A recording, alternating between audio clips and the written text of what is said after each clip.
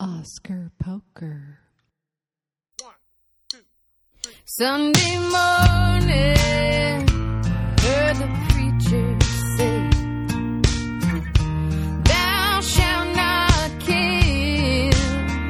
I don't wanna hear nothing else about killing, and that is God's will.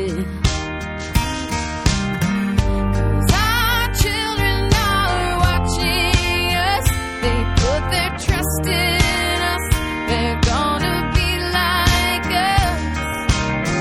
So let's learn from our history and do it differently.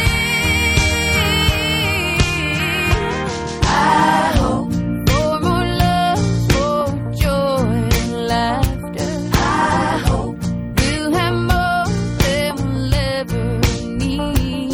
I hope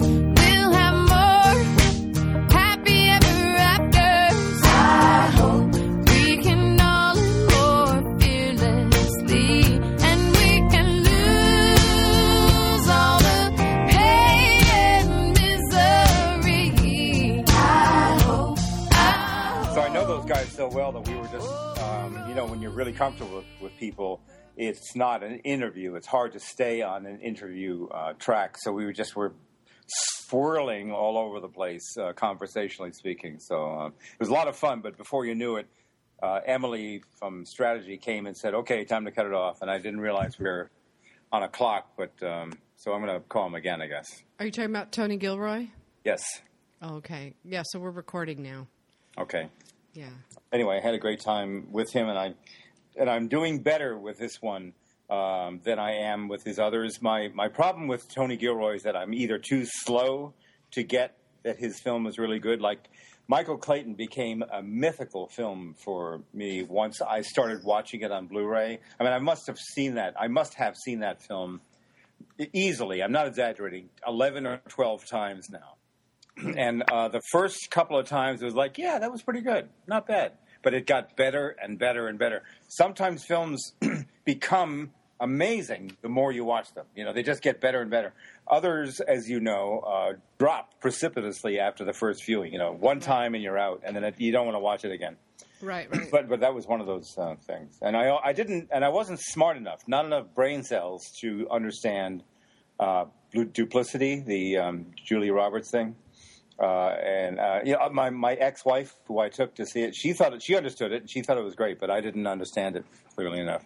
But This one, which is called The Bourne Legacy, is within its own realm when it tries to link itself up to the other Bourne movies.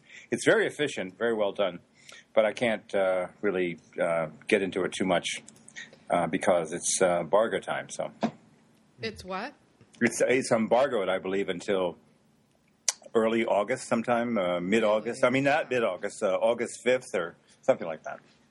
Oh, so that means it's not very good. No, it's like, it's very good within the realm that it operates in. Universal decided, Gilroy decided, that the fans they're into the Bourne movies the way they're into the Bond movies, right? They swear by them. They feel that they really pay attention to all the details, and they're really want to know what happened with this character and what about the thread with this one, and they're very almost manic about it. Mm-hmm. So they felt they had to kind of be close to and adhere to the world and the storyline, for that matter, of what the last one was doing. So this kind of ties into that. I personally disagree with it. He doesn't say I'm wrong or right. He just says that this is he calls the movie a whaling voyage that he went on for 2 years. He left New Bedford with Captain Ahab, and they went around the world, and now they're back. So that's one of the best lines he's given me in a long time, actually. Well, so I'm really putting you to sleep, and I'm putting Phil to sleep. So no, I talk about something that's not going to put you to sleep. Well, I mean, we have two things to talk about, which is The Dark Knight and the box office as affected by one of probably the worst movie tragedy in the history of shooting massacre in the history of this country in terms of how many people the guy shot. Right. I don't think it's the most deaths, but it's certainly the most casualties. It's the most injuries in America. And also, somebody was it Nolan who said or something about the bedroom-like intimacy of a theater. It's really supposed to be, which is such a violation of that sanctity, that kind of church-like atmosphere. It's really about worship and communion, and for tear gas and machine gun bullets to be just almost worse than if it had happened on the street or something, because it's like a violation of that temple, of that church, I don't know. I can't even. I mean, I just wanted to really quickly say that hats off to you, Phil, for taking a stand when the New York Times asked you about box office and you said you weren't going to report on it. I think that's amazing. I've never seen anyone do that, and I applaud you. And yeah, thank you. That means a lot. I mean, from just to backtrack a little bit and where that kind of decision came from. I mean, I woke up, it was maybe like 8, 9 o'clock in the morning Eastern time. And, I was expecting to just get up and post the midnight numbers, and it was just going to be, business as usual. And I just had this flood of emails and calls, people looking to comment. And I decided very early on that there was no possible way I would ever make any kind of comment about, was the Dark Knights, was it adversely affected at the box office as a result of this? Because if you do that, I'm sorry, you're attaching, money to human life. That's directly what you're doing. I mean, what do people want me to say? That it lost, $500,000 for every casualty? Mm-hmm. Like, what are you supposed to say in that situation? I would say so. It did what it did. It made $161 million, and that's it. Yeah. I mean, we'll report that, but I'm not ever going to say that. I'm not even going to make that connection ever in an article. Why would anybody make that connection on their own? But I guess what they were saying, what they were imagining, is that people felt perhaps there were some who felt skittish about going there because they felt on some level that it was kind of a creepy experience because of the association of that horrible crime, and that's why they imagined that there might be an effect. I think that's what they were getting at, right, Phil? Well, yeah. I mean, it's no different than if it were to happen in an airport, at a school, anything like that. A big tragedy like this happens, and people think twice about doing what they do on a daily basis. The same way you wouldn't fly after 9/11 necessarily, some people wouldn't, or the same way, parents might keep their kids home from school if another school shooting happened in their area. I mean, people are justifiably afraid, and I think there's always, when something like this happens, the thought of, holy shit, I hope there's not, copycats out there. And I respect Warner Brothers for later that evening saying, look, we're not going to report grosses, because they did that morning even put out midnight grosses, which I felt was kind of a bit too soon. I mean, it just didn't seem to be right to me. I mean, to basically start bragging about, grosses when this national tragedy has happened. I mean, it was in poor taste. So I was glad that they switched gears, and, certain reporters who shall go nameless on here, but, we all know who turned the tide in terms of reporting on this, I think. Right. There was one big reporter who decided they needed to report on this no matter what, and that changed things. But I wasn't going to stoop to that level. Whatever. I want to be on the right side of history on this, and I think that we are. So you absolutely are, and it took guts. Yeah. I thought. Well, yeah, it does. I mean, when everybody else is going to, go out there with numbers, I mean, it's not an easy decision to make. But I'm not, I'm not going to let traffic dictate. The responsibility first is of the human being, I think, and traffic comes and goes and whatever. Well, may I ask something I'm just wondering, what's the standard here? The standard that you decided in your head was that not this weekend, because this is the first weekend. It just happened a day or two ago, so I'm not going to go there this weekend. But you're going to go there next weekend, right? Well, I mean, let me clarify that too. I mean, the statement that I posted that morning was that, look, we'll report anything that Warner Brothers officially comes out with, but we're not going to make a flashy headline out of it. We're not going to build it up or anything like that, and the reporting is going to be very brief and concise. And, that's what we did with the Midnight Number. But I essentially buried that. I made the conscious decision to put stories about, what developing things were happening, people in critical condition, everything like that, where you could donate to support the families, everything that. I made the conscious decision to put that above it. And, same thing now. I mean, the Warner Brothers number just came in like 50. I have that up on the homepage, but I also have the first story above that is, about the healing process beginning and tribute to the people that were lost and everything like that. That's where the priority should be for everybody in our industry. And I think most people are respecting that. Yeah. People did stay away from airplanes and air travel in general quite dramatically in the wake of 9/11. So I can attest to that because I noticed that airfares dropped pretty severely within 2 or 3 weeks afterwards, and I saw that it was really cheap, and I decided to go to Paris later on that year. So I remember it definitely did. So I think that the people that were asking about this were wondering if the same kind of psychological effect might have been a factor, and I thought maybe it might, and it turned out to not be the case at all. So what that meant was that people had decided, this has nothing. This movie has nothing to do with an aberrant human, life form who decided to murder people en masse in one theater. What's that got to do with anything? It's a disease. It's an NRA disease. It's the guy's individual disease. It's all these things that are about malignancies in our culture. And why would it have anything to do with a really great Chris Nolan film that I want to see? I don't see what it has to do with anything. So I think most people just said the hell with it. I'm going to go anyway. Well, yeah, and I mean, oh, sorry, go ahead, Sasha. No, I was just going to say. I mean, I think that.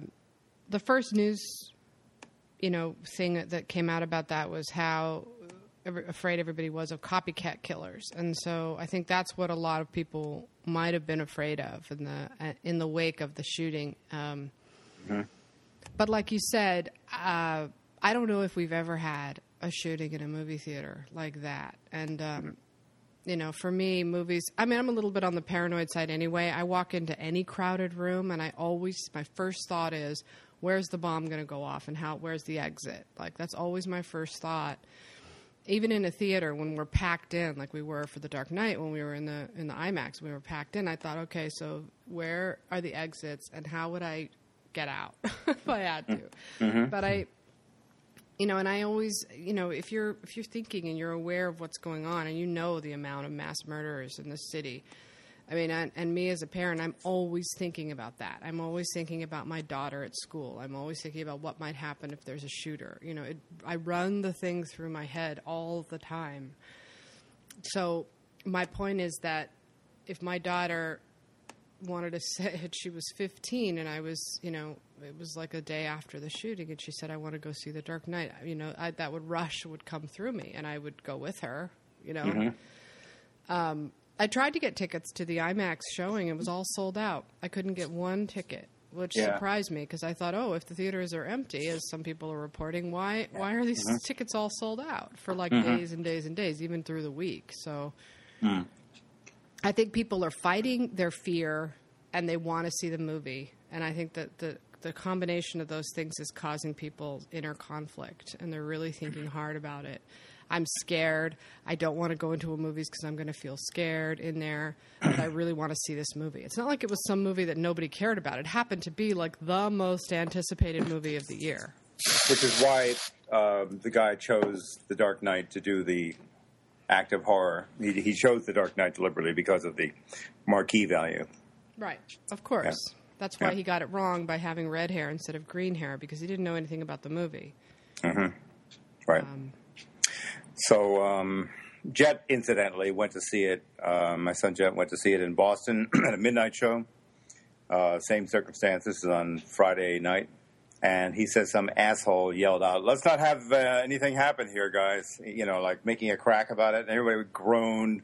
Somebody called him an asshole, But yeah, wow. that was anybody who makes a joke. Yeah. There's nothing funny about this yet. And everybody always says, well, it's is it too soon yet? it's never time to make a joke about this. I mean, unbelievable. You know, it's. No, I mean, I don't want to get like self-righteous here, but it's just, you know, a lot of the way people react to this and how people just gloss over it. Like it's just, you know, another day, you know, another killing. It's really disturbing. And it says it's another thing, you know, that also speaks poorly of our culture. Not only can, you know, not only do we create somebody like this guy who walks in there, but then we also have a culture of people who are can just easily shrug it off and just not feel the impact of it and not take it seriously. I mean, what does that say? You ever know anybody who carries a gun? You ever been friendly with anybody who has that? I mean, I have a couple of friends. One of my close friends from college has a gun. Or has guns, and he's a collector, and he does he carry a sidearm with him when he goes out, for instance? No, he never conceal carries. No, I don't think I'd ever hang out with somebody who conceal carries. That's a bunch of bullshit. Well, you can get permits. You can you can carry it legally.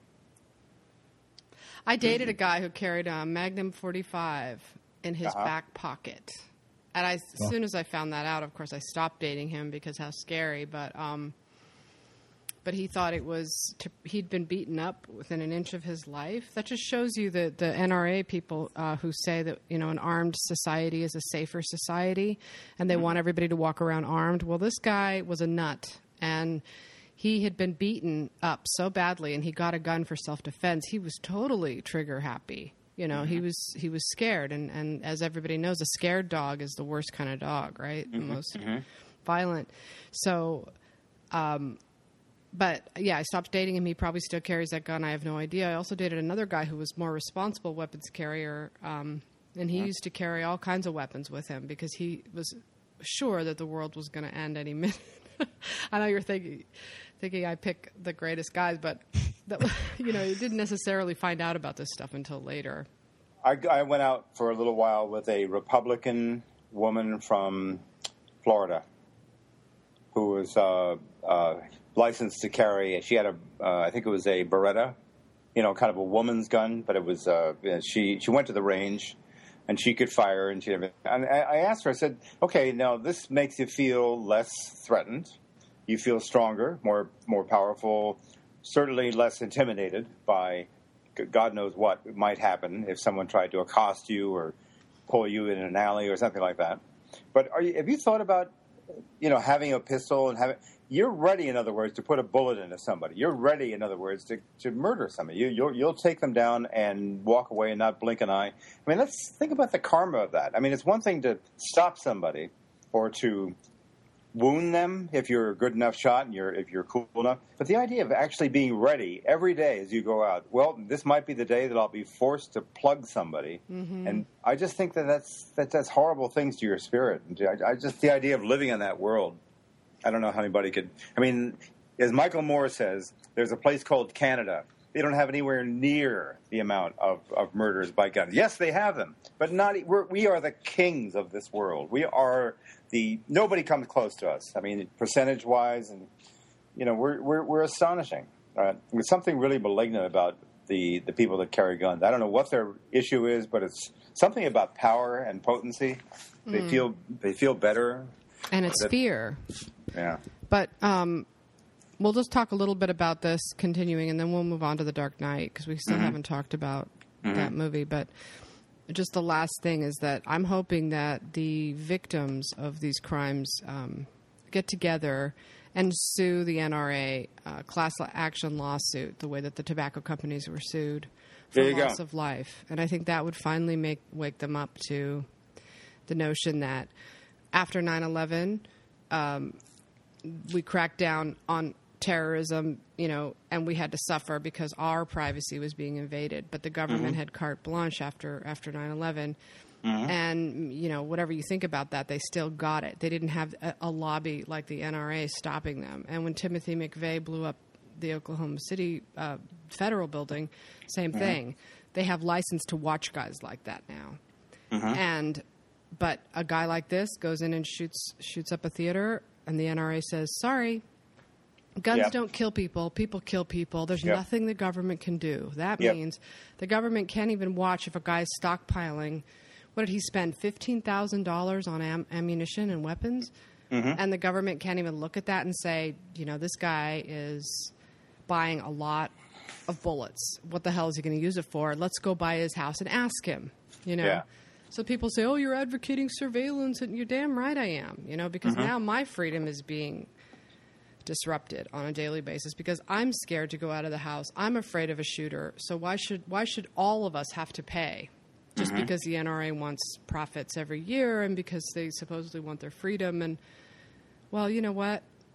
You have to have a license to drive. You have to have insurance. You have to have tests. You pass tests. You have to wear seatbelts. There's all kinds of regulations on driving, but not on shooting, not on gun ownership. I don't know if you read, there was a piece that a guy in, was it Slate or Salon, who wrote that the military tried to do a kind of an intervention or an education or some sort of addressing the issue of individually owned firearms in the military. And the idea was to try to cut down the easy access or to make them think twice, because the great number of suicides that have been happening in the military, particularly in the Middle East, they happen with individually owned firearms. The NRA somehow got in the middle of that and prevented anything along those lines from happening. They didn't even want that to happen. Obama has done nothing. He's too afraid of being not reelected if he were to say anything. Romney, of course, is not going to say anything. The only person of any political standing or note has been Mayor Bloomberg. Right. Right? Right. Nobody will stand up to the NRA. Nobody. Yeah. So we're on our own. I don't know what's going to happen, but that's why I say, get them where they live, sue them. Right. I hope that happens. But anyway, Jet felt the same way I did. I felt that the Dark Knight Rises was surprising how much of it just kind of picked up momentum, and after a while, I could sit back, and I'm sure you, Phil, Sasha, could sit down and list problems, things that do not add up, things that are bothersome. After about a half hour, maybe 40 minutes, I said, I don't care about problems. I'm sorry, I can right then and there I could have complained about 2 or 3 things, but I didn't care. It was moving so, it was so well structured and with such a great forward momentum that I was delighted with it. So that's why I wanted to go back and see it again. Yeah. How about you, Phil? What did you think? No, I loved it too. I mean, I was with it the entire time, and I saw it in, IMAX the way it's supposed to be seen. And yeah, I mean, I just went for the ride. Christopher Nolan does escapism the way you're supposed to. Yeah, that's it. That's the best thing I can say about it. And it makes the Avengers look like, I think what's his face from Hollywood Reporter nailed it. It makes Avengers looks like Child's Play or whatever the review said from Hollywood Reporter. It's not even in the same league. Right. I know, because nobody can make movies like Christopher Nolan does. Nobody has the imagination and the box office clout to make those kind of movies. He really. Yeah. I mean, it's really hard to. I mean, I'm glad that. It's so stupid to say, but I'm glad I had a chance to write about it before I heard about the tragedy. Yeah, because it would mix all together. It would be hard to. You would feel a certain. I know what you're saying. Yeah, only because it would be hard. I mean, it's sad. I don't know what it would be like to see it now. I do want to see it again, but I do know that when I saw it, I loved it, and I wished I had seen it with a better crowd, because the crowd, they were okay, but they were poker-faced, and it wasn't, some of those moments are designed for a crowd, and if you don't get that crowd response, you might be inclined to think, oh, it's just not that powerful, but it is that powerful. It's just that these guys are trained to be critics and not to be movie fans. And someone attacked me on Twitter and said, oh, that's the Kevin Smith argument. Well, you know what? I mean, movies aren't made in a vacuum. He's not making a movie just so he can, jack off in front of a mirror. It's the whole point of it is, to move a crowd. He's communicating to a crowd. So I would like to have heard the crowd response, which is why I might try to get into, another screening with actual fans to see it. But all the same, I find it weird that people like Devin and Harry Knowles chose this particular movie to suddenly decide they weren't fanboys. Yeah, that's I don't funny. understand Yeah. that.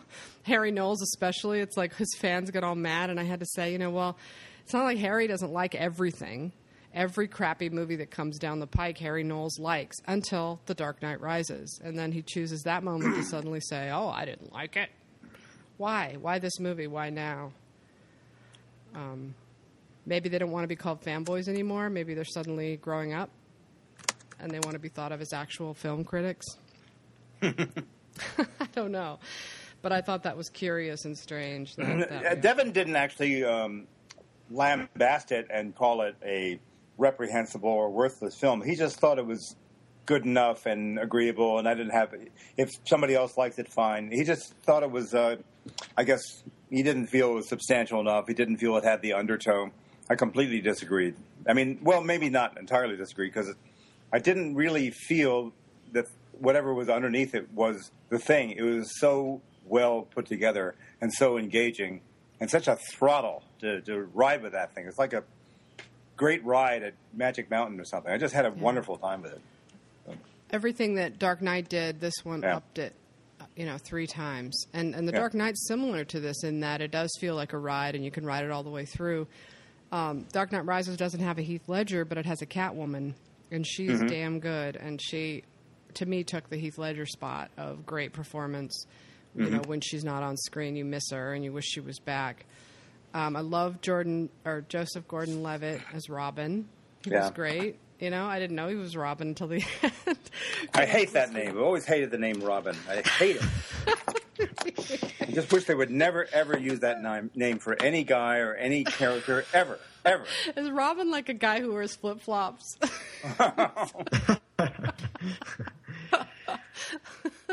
I don't know. I thought he was great. I loved him. I don't think Christopher Nolan's going to do another one, but if he does, I hope it's, like you said, Jeff, I hope it's a Robin show. I hope it's all about that. I thought he was so cool. It's so good. It's funny. Why do I respond to, when Joseph Gordon-Levitt had leads and lots of things, he was excellent in the last Nolan film. Why am I blanking on the last Nolan? Inception. But I thought he handled that type of role, which is someone who just basically assesses information, tries to find out what's going on the next block, gives an order to somebody, says, I'll take care of it. Mm-hmm. Very, very routine, very, very. But I thought he was so great in that type of role. I said, man, I would like to stay with this guy for a whole movie, just where he's it, because I was really delighted with him. I've never liked him so much as I did in Dark Knight Rises. Yeah, I know. You always had a problem with him and his looks. You never liked his looks. Somewhat. Yeah, that's true. But I felt like it was great every time. Like what Christopher Nolan's really good at in all of his movies so far, even Insomnia, is telling a whole bunch of stories at once from different angles. Yeah. And following and hopping around different characters. And that's the one thing he does with The Dark Knight Rises and with The Dark Knight. Mm-hmm. I don't remember Batman Begins well enough, unfortunately. But the only thing about, people are now writing articles about the plot holes in The Dark Knight Rises and, all the things that are wrong with it. And I guess my only part of it that was took me out of it a little bit was the idea that this might be a little bit of a spoiler, is that they're under siege for so long. Like, it was hard for me to believe that they could have kept that going that long. Mm-hmm. But that was my only tiny gripe, and it really wasn't a gripe at all because, again, like you say, it's like there might be flaws, but you're willing to forget them. Just like Alfred Hitchcock's Psycho has that last scene where they have to explain all the mental illness and this and that. I mean, that's not the best scene in the movie, and it could be cut out. Nobody would particularly miss it or need it. But back then, nobody knew what Norman Bates was. Nobody knew, and it had to be explained. But, you can complain about Psycho as having that really boring scene at the end, but it doesn't make it any less of a masterpiece. Mm. Yeah. So. Well, anyway, I guess I'm going to have to see it in IMAX this week and not wait for... I guess the weekend's out because Phil, is it okay to talk about this now? What do you expect it's going to do next weekend? Do you think it'll hold up really well? I mean, and even without the tragedy, it would have held really well. I mean, it's just something that's playing. I mean, people love this movie. It's an event. If you don't see it, you're out of the loop. So, it's going to do very well. It'll play well into September.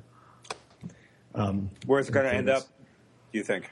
I still say about 600 million. I could see it probably anywhere between 575 and 600, I think.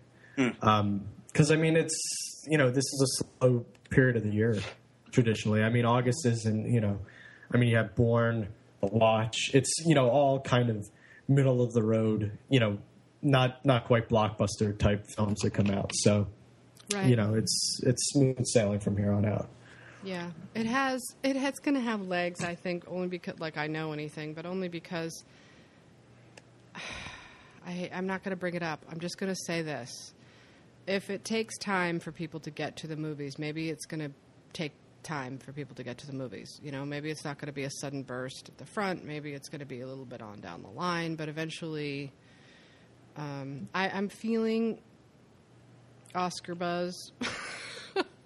And I'm happy to stand alone on that. I really am. I believe you. You're completely right, because I'm almost 50, and I don't really care if I don't look like, if I don't look like the guy who can correctly predict the Oscars. You know what I mean? It's like that is less important to me than riding the wave of something that might happen. Right? That's all I was going to say. Sorry to interrupt you. Go ahead. That I think that the Academy people, they acknowledged that they had given The Dark Knight a short shrift by not nominating it for Best Picture, and that is why, at least that's the myth, is the reason that the 10 Best Picture nominations came about, because of The Dark Knight's being ignored. So this is the chance, like with the Peter Jackson films, maybe it's slightly analogous to the Lord of the Ring movies. On the last one, they would nominate it for Best Picture. I don't say it's going to win. Usually a fantasy action film based on a comic book doesn't have a chance with the 62-year-old white guys in the Academy. But I would be very surprised if it wasn't nominated. I mean, I really would be surprised. I just think it's just too strong, too good, too satisfying. And they have to make up for the Dark Knight blow off. So. They really do. At this point, 3 DGA nominations for Christopher Nolan and not a single Oscar nomination for director. After having made The Dark Knight, Inception, which was nominated for Best Picture, that Inception won as many Oscars as it did, and that it was even nominated for Best Picture, tells me that the Academy is very friendly toward Christopher Nolan now. The Academy at large, maybe not the director's branch, but the Academy at large. That makes me think they loved Inception that much. They're not going to turn around and go, well, I hated The Dark Knight. I don't think anybody, other than 3 critics, has said that they hated it. Nobody. And so people's argument will be, well, nobody's going to put it as their number one, because now they do the weird voting method where it has to get a significant number of number ones. But if things go for the rest of the year the way they're going now, there aren't a lot of movies coming up. There's Beasts of the Southern Wild, there's Moonrise Kingdom, and there's The Dark Knight Rises. And then there's everything else that's coming. And everything else that's coming is Lincoln, Les Mis, maybe Life of Pi, The Master for sure, Django Unchained, who knows how that's going to go. And that's 5. And unless they pick 5 and they shut out The Dark Knight Rises, it's hard for me to imagine that there aren't going to be enough people in the Academy that are going to say, you know what, Christopher Nolan's time has finally come, and I am really impressed with this guy's whole body of work, and I'm really impressed with this trilogy, and they did a stand-up job. Please don't hate me for what I'm about to say, Phil. I'm just going to say this one time, and I'm not going to belabor the point, I promise. But I would think that in light of recent events and everybody kind of needing to rally around the one movie that might help rescue a situation that might become really dire for movies, that kind of goodwill would lead to, at the very least, a Best Picture nomination. I have no problem with that. I mean, we should rally behind everything. I mean, I'm just saying, I'm trying to talk about it without talking about it because it's. Why would people think in general that perhaps going to movies itself is some kind of dicey proposition because of one tiny, pathetic malignancy out in Aurora, Colorado? Fear is an irrational emotion. You don't really. You have to force yourself to confront fear, and whatever you think about it, people are still gonna. It comes at a time when a lot of adult people are preferring their home theaters, and movies have taken a hit anyway, theater movies, and so theater going, and this is sort of like the last thing it needed. You can hear my breath is halting because I really hate talking about it. It bothers me, but I just want to say that I feel like Hollywood and the public kind of needs to rally at this point to show that theaters are tightening their security. There's nothing to be afraid of now, and this is a great movie that doesn't deserve to be punished because of some, psycho who has decided to make people scared, Yeah, no, I mean, I agree with that. We're all going to be a little bit nervous for a while. I think for anybody to say that they won't be, you're lying to yourself and you're lying to everybody else. I mean, we spend more time than anybody in a movie theater. I haven't been back since it happened yet. I'm going to go this week to see something, but for a while, I'm going to be like, Tony Soprano at the end of The Sopranos. Everybody's going to walk through the door and, it's going to be a little bit nerve-wracking. Why lie about it? But we'll get over it as a community. That'll happen. Yeah. That's it. You know how at screenings we have to check our bags and they have to look inside our bags? They do a preliminary weapons check. But they're not checking for weapons, they're checking for cameras. So from now on, I'm sure that they'll probably do some sort of scanning or screening for people as they come into the theater so that... And if they had screened and scanned prior to that particular screening in Aurora, they would not have gotten anything because he had his gear, his guns outside the theater. I know. He went outside. It made no difference whatsoever. No, would have made it's no true. difference. It's true. But guess what? People are going to start watching the emergency exits now. That was a one-shot deal. Now people are aware, and nobody's going to. Anytime somebody tries to open that door, maybe they'll set alarms off. So, yeah. Well, I hope so, because that would be the thing to do, not scan people before they go in, although I guess metal screeners is not such a bad thing. Well, this guy in Afghanistan told me that he has to go through 2 different weapons checks when he goes to the movies. Mm-hmm. So, I don't know. You're right. But I think that any kind of cautious security at a movie theater is going to make people feel safer.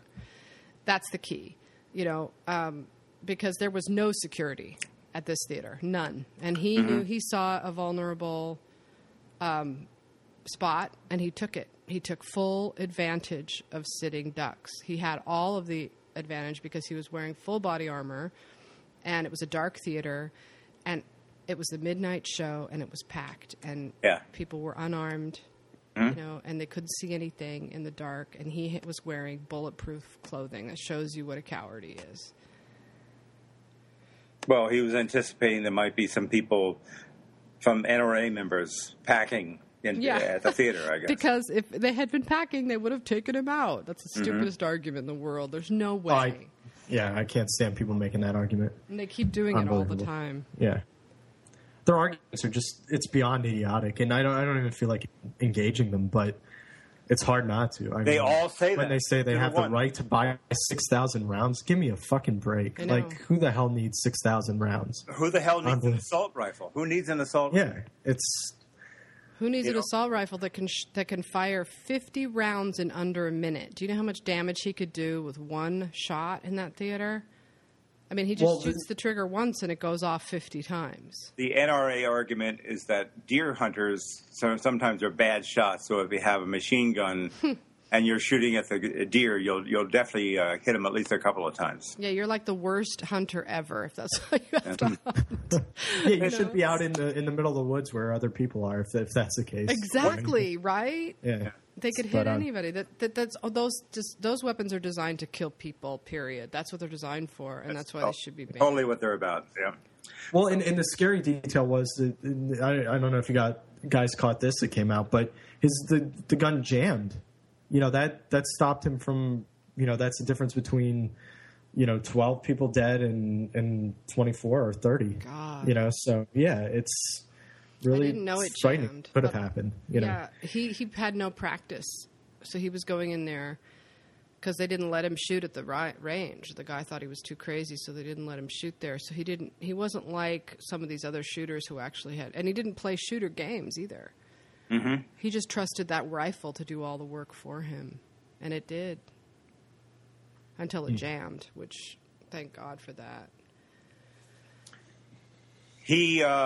One of his automatic rifle jammed. I read that somewhere. So you're saying that was the end of it when it jammed?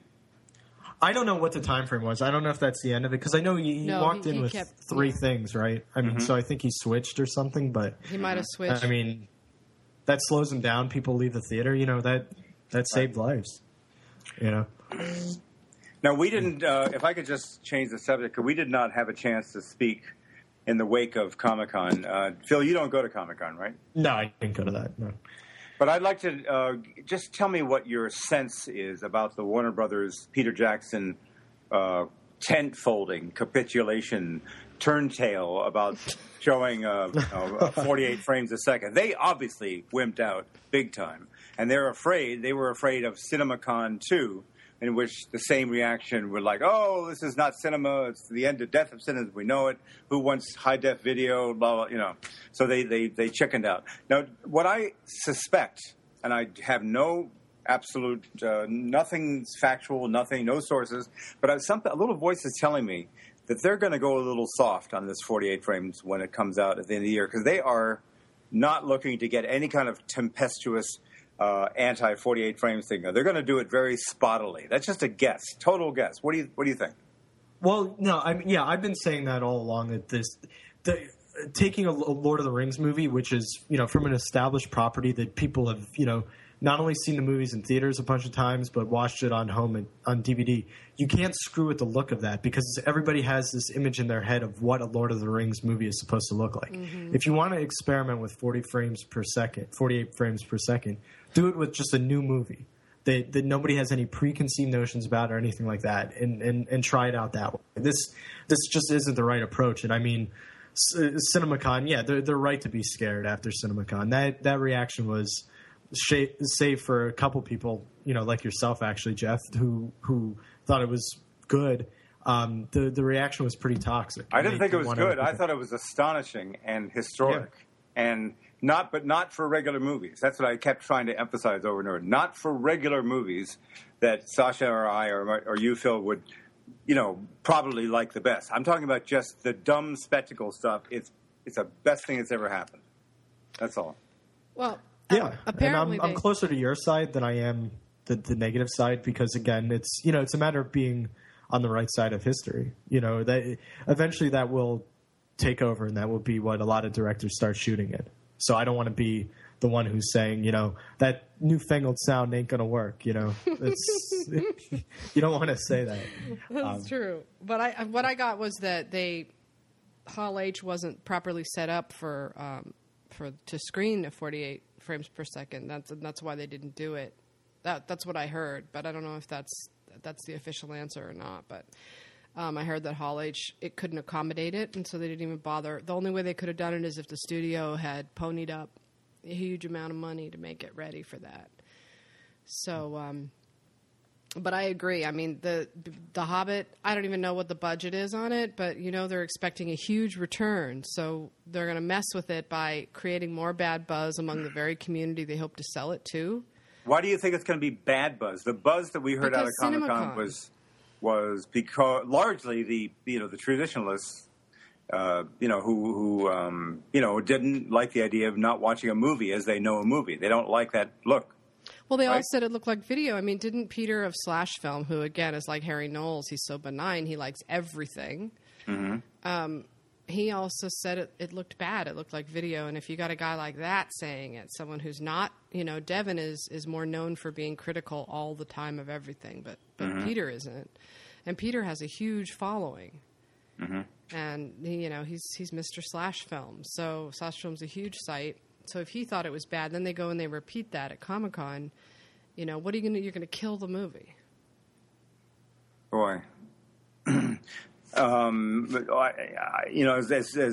Peter Jackson, once you settle into it and you would see the whole movie, you would probably change your viewpoint. But I have a feeling that they're afraid. They're just running scared.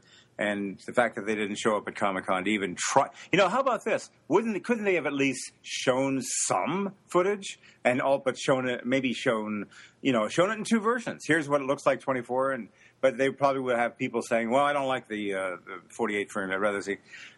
And I really would love it if they would just at least accept that if they're afraid of 48 and they're going to be chicken about it, if they could at least institute an industry-wide 30 frame per second, which all it does is just it cleans it up and it smooths out action and motion, fluidity. It's really beautiful. And this is an innovation, remember, that was introduced into first-run theaters in 1955, over 60 years ago. And was that over 50? Wait a minute, what is that? That's over 60 years ago.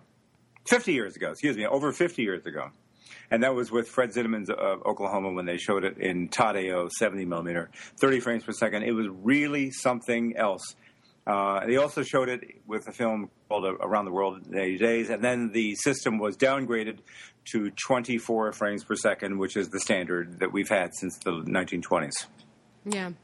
I just don't think you can expect people to move too far too fast. They're already getting used to digital, and now they're going to get used to 3D. And then to expect them to also, on top of that, get used to... maybe they will. Maybe there's some people who are open-minded about it like you are and really want to see something like that. Mm-hmm. But I feel like we're far away from that being the mainstream. Yeah, it worries me because if you can't... if you show footage to an industry crowd that is open to the idea of new technology, that's what CinemaCon is all about. Right. And they reject it. That means, for the most part, when you try to show it in theaters where people who don't read industry news on a daily basis are just showing up to see a movie and they're paying $15 each, they're going to walk out in the first 5 minutes and say that something is wrong with the projection and say we want our money back or something like that. That's what you'll experience, and that's probably what Warner Brothers is afraid of. I'm not agreeing with it. I'm just, Sasha, you're right. People are technology is moving too fast. Hit the brakes a little bit. Let people get accustomed to digital and then ease into everything else. They're just moving way too fast. Yeah. If the reaction had been great in CinemaCon, if everybody had come out like you, Jeff, that would be a different story. But there were enough people who had negative that it didn't dampen. It didn't. That your enthusiasm didn't diffuse their negativity. The lead story coming out of CinemaCon was the negativity towards it. And like I have said here before, my one thought as I was watching The Avengers, which I was not having that great a time with, I was, kind of sitting there waiting for it to do something other than just do what it was doing. I was saying to myself, if that was in 48 frames, I would have been much more enthusiastic about that film because it just didn't have enough going on internally. I thought it was just one fight after another, one conflict after another. It just had very little on its mind. So, I don't know. I'm repeating myself, but it's a beautiful format for dumbass popcorn movies. Right. I'm sure it would be good. Well, at least you'll be happy to know that my Avengers talk is going to stop now because of The Dark Knight, as Phil said, just blows it out of the water. Yeah. It couldn't look more. It couldn't look more insignificant. Because maybe it's more of a general audience movie, but what Christopher Nolan does with superheroes, is such a huge difference compared to. Hey, did you go to Chris Tapley's goodbye party? I did not. No. Did you go? I asked him what's going on with it because he had sent out something on Facebook and they withdrew it. He said we were too fast about that. And then I said I'd love to see their photos from Positano and Rome. And he says, well, I'm not into posting stuff that's private. Maybe I'll show it to you sometime. I said, well, maybe you can show it to me at your party. And I said, great. So yesterday I go to the David Geffen thing at the Beverly Hilton, which is part of a PBS thing. And I wanted to hear David Geffen talk about himself. And I spent a lot of time there, and then I came back and I transcribed it. It was a lot of work for a piece that nobody gave a shit about. Nobody. Oh, And then I see late at night as I'm about to go to sleep that Tapley had his party. He just said, "What? He just spring it on people in the morning? Oh, by the way, we're having it today. Hurry up! Just come on over." I mean, I didn't get anything from him. I mean, unless I don't think he sent anything out. I think it was something he pushed up. I'm not really sure of the details of it though, because I wasn't going to go, so I didn't really follow it. But not to say that I wouldn't celebrate Chris Tapley, who writes for In Contention, is leaving for a year with his wife April to go live in New York City and do Oscar stuff from there, which I think is a really great idea. I think they want to do something like that before they settle down and start having kids. So it's a smart move. I wonder what he's found apartment-wise. Phil knows well enough as I do that it's a brutal place to find a decent place to live for two people. The best you can hope for is even with a healthy income is like a little studio somewhere. I mean, it's really tough there. I don't know. I know he's got a lot of connections. That's all I know. But I guess we'll find out. I'm going to try to go to New York and visit him. And I'm sure you'll visit him when you're there, Jeff, as you go often. I was told that I really, really should not hesitate about going to the New York Film Festival, which I guess is going to be a significant thing. It might even could be a big thing, fellas, because it's going to end only 3 weeks before Lincoln debuts. So they might use that as the closing nighter, possibly. Who knows? Maybe. I hope it's good. I hope Lincoln's good. We've started at my website a book club, and we're going to read Team of Rivals. Oh, yeah. So, and it's a 900-page. Very highly respected book. Everybody that is a Lincoln fan is people who know about Abraham Lincoln. But do you honestly think there's going to be the slightest resemblance between what Doris Kearns Goodwin wrote and what Steven Spielberg is going to put on the screen? Well, first of all, Doris Kearns Goodwin took 10 years to write that book. She's like one of the smartest people about presidential history, but she's also really entertaining the way she talks. She's a really, really good storyteller. And I watched an interview with her where she said she worked pretty closely with Tony Kushner, right? Tony, right? Yep. Tony Kushner is his name, right? I'm not getting that wrong. That's it, Tony Kushner, who wrote Angels in America, is adapting it. And as far as I know, and she worked with Spielberg a lot too, and he kept asking her questions. It's like she was sort of their source on a lot of things. You know, how tall was this person? How fat was this person? So they did work very closely with her, which means to me that at the very least it's going to be very authentic to the time. But what I've heard from Scott Feinberg is that they only really follow the last part of Team of Rivals. I still want to read the book, and I'm getting a bunch of people to read it with me just because I'm afraid to take on a 900-page book. But I can do it. I can barrel through. I know I can.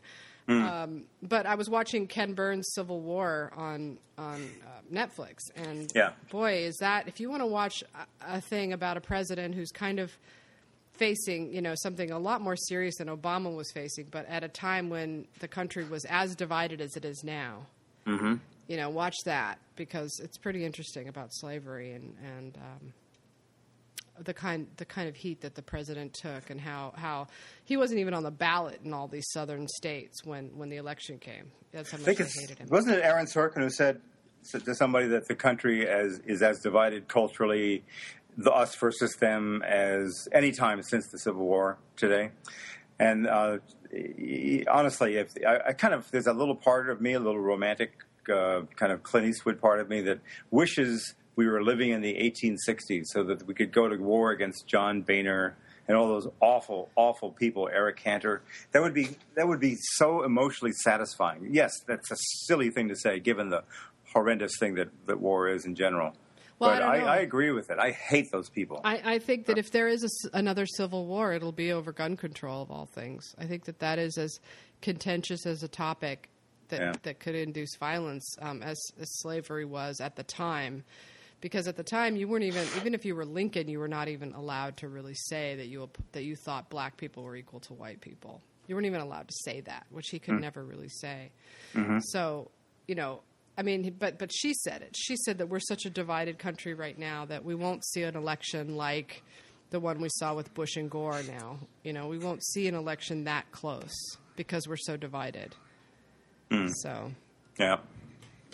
So divided that there's so many people that hate Obama that it's really an even Steven thing. But as one thing that I take comfort in is the 538 New York Times columnist who wrote that when it's up for grabs and things have not come down to an either or, and we're not in the crunch time, that the incumbent gets the default objections, all discomfort and complaints, which everybody feels amongst Obama's base and everything. So there's a lot of ample amounts of unhappiness and frustration. So naturally, Obama's negatives are not going to be they're going to be up to. Nate Silver is the guy I'm talking about, and he basically, so things are going to even out. But I'm amazed that as many people that the right, the rules, and particularly my favorite people in this country, the low information voters, do not care about any of the Romney problems about not revealing taxes. They don't. They don't give a damn about it. They say, listen, if he can make me feel a little bit better and give me a little more money in the pocket, fuck all the rest of it. It's just amazing. They don't care. I mean, that's why I think that the left needs to lay off on the taxes thing, because they don't care about that. They think in their minds, he's entitled to make whatever he wants. He doesn't have to, report his income. That's typical liberals, condemning a rich man for having made a fortune, But I think he's hiding something significant. I think he's hiding a major scandal, like something maybe that ties him to some of the bank bailouts. I don't know what it is, but whatever. But the low information voters, I'm trying to make a point, though. It's not just that they don't care about his hiding tax income. They don't seem to understand that the very reason that this country went into a collapse in 2008 was because of finaglers and hotshots and guys in the elitist class who played games with the nation's economy and gangster bankers. It's that crowd. We're talking about a relatively small group, but a few thousand guys. They caused this thing. They just as surely as any criminal caused the society to suffer on some level. I mean, they caused, and they won't buy into that because the whole thing about low information tax Tea Party people is that you can do anything you want. This is a Wild West country. If you can get away with it, you're entitled to it. Mm-hmm. It's really sickening. They just won't buy into anything that's obvious. No. I mean, it's right there. They just ignore it. Well, that's why I think Romney's going to win. Oh my God! Well, I know, but even after all the scandals that hit, the polls were still dead even. I know you're saying that the numbers show that Obama might pull through, but see, Obama can't go after Romney for the Wall Street stuff because Obama has sheltered all the Wall Street people, and hired them. So he can't go off on him that way, and he won't talk about gun control. I don't know why nobody's taking on gun control, but for me as a voter, that's like almost number one. Yeah. And I would love for a candidate to have the balls to stand up the way Lincoln did against slavery. Lincoln took way more heat than anyone would standing up to the NRA. Oh, remember, Abraham Lincoln did not stand up because it was morally right. He felt that it would be good for the country's unity. He did it for practical reasons. He wasn't really like a moralistic preacher president. He felt that Emancipation Proclamation, which was, I believe, enacted in 1964, I think. Well, what Doris Kearns Goodwin says, that's how I'm going to start every sentence from now on. Well, what Doris Kearns Goodwin says is that he grew as he went along. He started out being a non-passionate president, but as the war grew and as he stayed in his presidency, he became moral about slavery. Okay. He did change his mind about it, and he does have some really amazing quotes for a person of that time. Mm-hmm. Okay. I feel like I support Obama and I'm going to fight for him, and he's way better than Romney, but I wish... I've never heard anybody say that Romney's going to win. I mean, I think that at the worst thing that I can foresee happening is that Obama squeaks in. I can't see him. It's just. I hope Obama squeaks in. I hope he's our second-term president. I really do. So we'll see. But what's going to happen, Phil? What does your gut tell you? I'm voting third party. Who are you going to vote for? I don't know. Whatever viable third party comes out. I mean, I'm so disappointed with Obama. It's not even funny. I mean, he's just such a and this is another example. The gun control stuff. He he does his photo opportunity, goes, talks to the families, and then walks aside and doesn't take any kind of heat for anything. He hasn't been tough enough. He wants to get reelected. Street. He's just trying to be reelected. Right? He's probably going to win anyway. I'm sorry, Sasha, I disagree with you here, but the debates, it's not even going to be funny. He's just going to rip Romney to shreds, and that's right.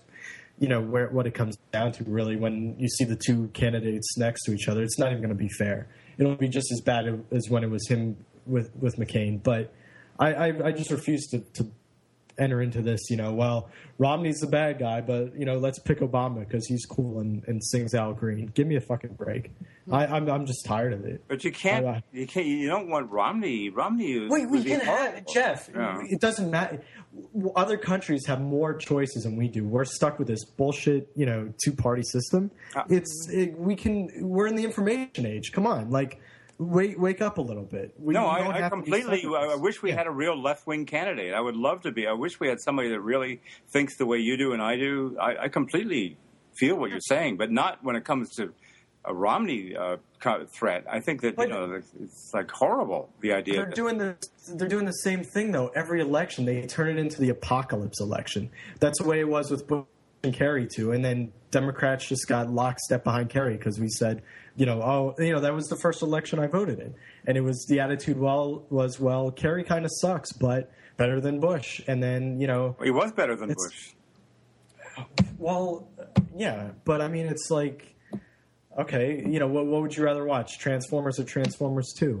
It's really a significant difference not to have someone as malignant and really destructive, with absolutely no interest in trying to regulate or control. I know he's just as bad in a way. Obama's just as bad, but if you have somebody who's demonstrably stupider, dumber, more corrupt, more in league with the bad guys, quote unquote, if whoever you want to, I just don't. I think you have to. Almost all elections are about holding your nose and voting for somebody that's less bad. It's always like that.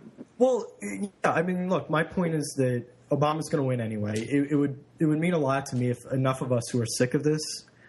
Just said we're not going to buy into it. Let's not vote this way, and let's try to get some momentum behind third party people or independents. I mean, look at to point to what independents can do. Look at what Bloomberg can do. Look what he can say about gun control. That's what I want. Right. I hear that. But what I'm thinking is that Obama is going to save his big moves for his second term, and I think that he wants to get reelected, and so he's not going to go take on gun control because it's bad enough that people think he's a socialist and a terrorist and a Muslim. Yeah. And if he starts talking about guns, it's going to play right into their idea that Obama likes to play. And so, it's about strategy. It's about misleading the American people to a degree who believed in you. And I think one of the reasons that we have superhero movies that are so popular is because we thought Obama was going to be our superhero, and he wasn't. I don't mean to give the right a talking point, but that's what people were hungry for, and that's what they're still hungry for. But I have to believe that the things I've seen Obama do affect me directly. So that is trying to get health care passed and the reform he's done on student loans. Those two issues, his stance and his intelligence about single parenting and poverty in America. None of those things Romney cares about. Now, Romney's going to be just another puppet to people like Dick Cheney and his ilk. Mm-hmm. Karl Rove and the Koch brothers. And for me, it's about overturning Citizens United. And it's about overturning this unlimited spending in elections. And that's why I think Romney is going to win, because of the amount of money that they're raising. I just saw 2 elections in California. 1 election and 2 initiatives go down because of the money that was spent, because of Citizens United. So it's crucial that we get a Democrat. It's crucial to do it now. Why don't you explain what Citizens United is to those Citizens who aren't United was entirely sure? It was a Supreme Court decision that basically made corporations have the same rights as people, which means they can donate unlimited funds to a cause. Right. That's where the super PACs are coming from. And the Republican guy right now, Romney, I think Rachel Maddow said something like, for the first time, the challenger is raising more money than the president, than the incumbent. Mm-hmm. Mm-hmm. So to me, it's about that. All the other things don't matter as much, but we're talking about the Supreme Court. We're talking about Citizens United. If Romney gets in there, forget it. Yeah. The money, the 20 people or so, This is what it's going to come down to. Donations from about 20 people who are going to decide our presidency. We're not going to let that happen in America. That's not what America's supposed to be about, is it? Really? Is that the end of capitalism? Is that? I don't think so. And Obama's our best chance. And if we get in a Ralph Nader in there who's going to make the difference, then we won't get enough votes, and Obama won't win, and Romney will. This is a center-right country. I wish it were a center-left country. I wish it was a much brighter, more perceptive, more impassioned country as far as what really matters in identifying the plundering tendencies of corporations and how they're essentially not on people's side. But people don't seem to get it. They're really, really stupid out there. And I wish that people had more education and read a little bit more and didn't have such low information voter attitudes, but they do. It's really a shame, but that's the world we live in. That's true. That's true. But if the right ringers get their way, democracy won't even right to vote won't even matter anymore because it'll all be about money. And to a degree, it always has been. But it's a crucial time in our history right now that this has to be overturned. We're never going to overturn it with the Supreme Court we have right now. So. Yeah. So, Phil, what's happening next weekend besides Dark Knight Rises #2? Is there anything significant opening? Probably not, huh? The Watch, that what looks like a dreadful Ben Stiller, Vince Vaughn, Jonah Hill alien invasion comedy. Which used to be called Neighborhood Watch before the Trayvon Martin shooting, right? Which I think was kind of overreacting, but whatever, better safe than sorry. It's, I mean, I just... Whatever, it'll do what it does, and it'll barely make a dent in Dark Knight Rises. Yeah, that's isn't that the worst? What we're afraid of when a feature film comes out from a studio. Let's have it about some douchey guys who see themselves as protectors of their neighborhood, and they've got ego problems. Imagine if that were like a movie made back in the 80s would have been about guys with their issues, but now it's got to be about aliens. What an awful place we've come to in terms of telling stories, But tell me it's going to bomb, Phil. Is it going to bomb? Is it going to be like that other movie that just bombed? Whatever? Well, relatively speaking, it's going to bomb. Let me put it that way. I still think there's an audience for that kind of stuff, unfortunately. And, Ben Stiller, Vince Vaughn, and Jonah Hill combined, that kind of guarantees that some people are going to show up, but I'm lowering my expectations for it in terms of what it can do next weekend, and our prediction will probably drop from it's about like mid-20s right now, and I'm thinking it'll be closer to low 20s. So whatever, it's here one day, gone the next. It's forgettable instantly. I'm very much looking forward, incidentally, to the campaign. I can't wait to see that, and that'll be not too long from now, right? Isn't that like? Yeah, that's August 10th. Yeah, and I can't wait to see that either. I think that looks genuinely funny. Yeah, and I think people are ready for something like that because we're already in the midst of the bickering.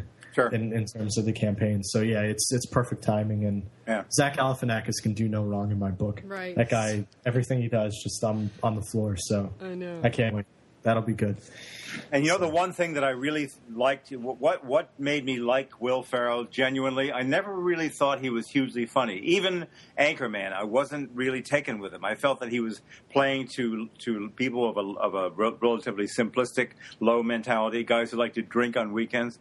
But I really liked him when I saw him live playing George Bush in that Broadway show. Did you happen to go to that by any chance? I wish I had. I would love to. I watched it on HBO. Yeah. Well, he did a whole thing where he was riffing. You know how George Bush liked to give people nicknames? He did a thing where he asked people in the audience. He just stopped the show and says, just tell me your name and what you do. And a person would tell him what they do and he would give them a nickname right there and then. Bam! And then he'd go on to the next person. I said, this is cool. He's doing this live. These aren't plants. And he's coming up with some pretty decent lines. And half of the stuff he said was pretty funny. Yeah. And I said, man, I really like this guy now. The first time I really liked Will Ferrell. So this is a political vein. So something tells me he's going to be good in this. Yeah, he's definitely always been good at improv. The best comedians are. They can be funny on their feet like that. And especially him, Yeah. I mean, I don't know what it is when you're good at improv, but he didn't even think about it. He just like, boom, he just gave people names right away, gave them nicknames. And I was really impressed. It's like when you're with anybody and they're being funny and they just come up with stuff. Oh. I was really delighted with that. And it wasn't that great a show. It was just him doing Bush and doing that. But I went out saying, this guy is good. So, anyway, that mattered.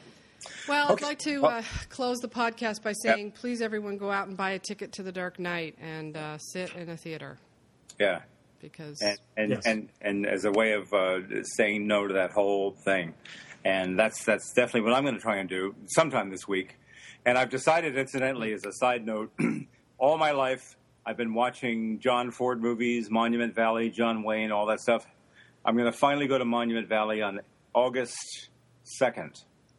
I'm going to take a short flight to Vegas, drive. God, it's awful. It's like 5-6 hours to drive there. But I'm going to finally see it after... all my life watching that place. So have you ever gone, Sasha? You're a big traveler. Do you ever I don't think I've ever gone to Monument Valley. If I have, I've just driven past it. But I'd really like to see it. I bet it's beautiful.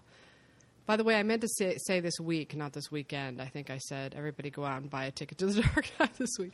Maybe next weekend. How about that? No. Yeah. And there are a bunch of funds popping up, too, if we're on that topic. Huffington Post has one running right now. And I know... off the record that others are going to come up soon. So, by all means, if you're...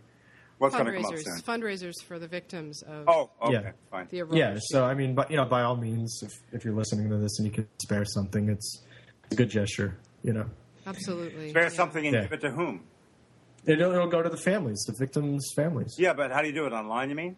Yeah, I mean, crowdrise.com, Huffington Post has one on there. Okay. And, I'm sure a bunch of others will pop up. Okay. So, yeah, by all means. I mean, if people can raise $700,000 for the bus driver who was bullied by those dumb fucks, then, who knows what we might be able to raise helping out the victims. So good that you mentioned that, Phil. Yeah. So, all right, cool. Thanks for having me on again, guys. Yeah, nice talking with you. Sorry it was such a somber topic, such a somber day. But it is what it is. It is what it is. So. Let's talk next weekend. Okay. Sounds thanks, guys. good. Bye. Okay, bye. You've been listening to episode 84 of Oscar Poker with Jeffrey Wells from HollywoodElsewhere.com, Phil Contrino from BoxOffice.com, and Sasha Stone from AwardsDaily.com. You can follow us on Twitter at Oscar Podcast. And the bumper music today was 2 by the Dixie Chicks, I Hope, and Godspeed.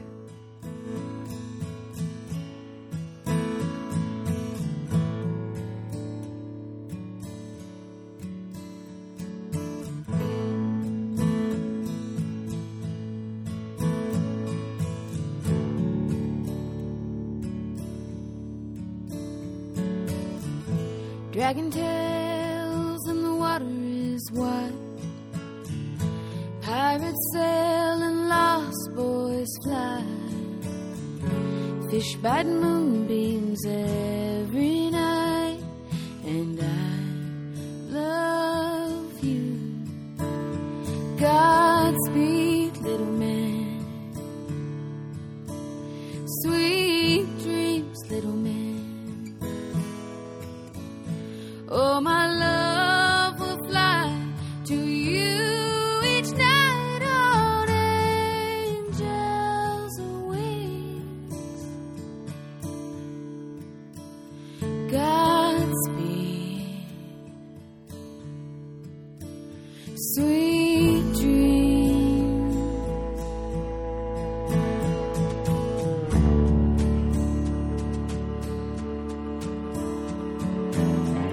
The rocket racers all tuckered out. Superman's in pajamas on the couch. Good night, moon, we'll find the mouse. And I love you. Godspeed, little man. Sweet dreams, little man. Oh, my love.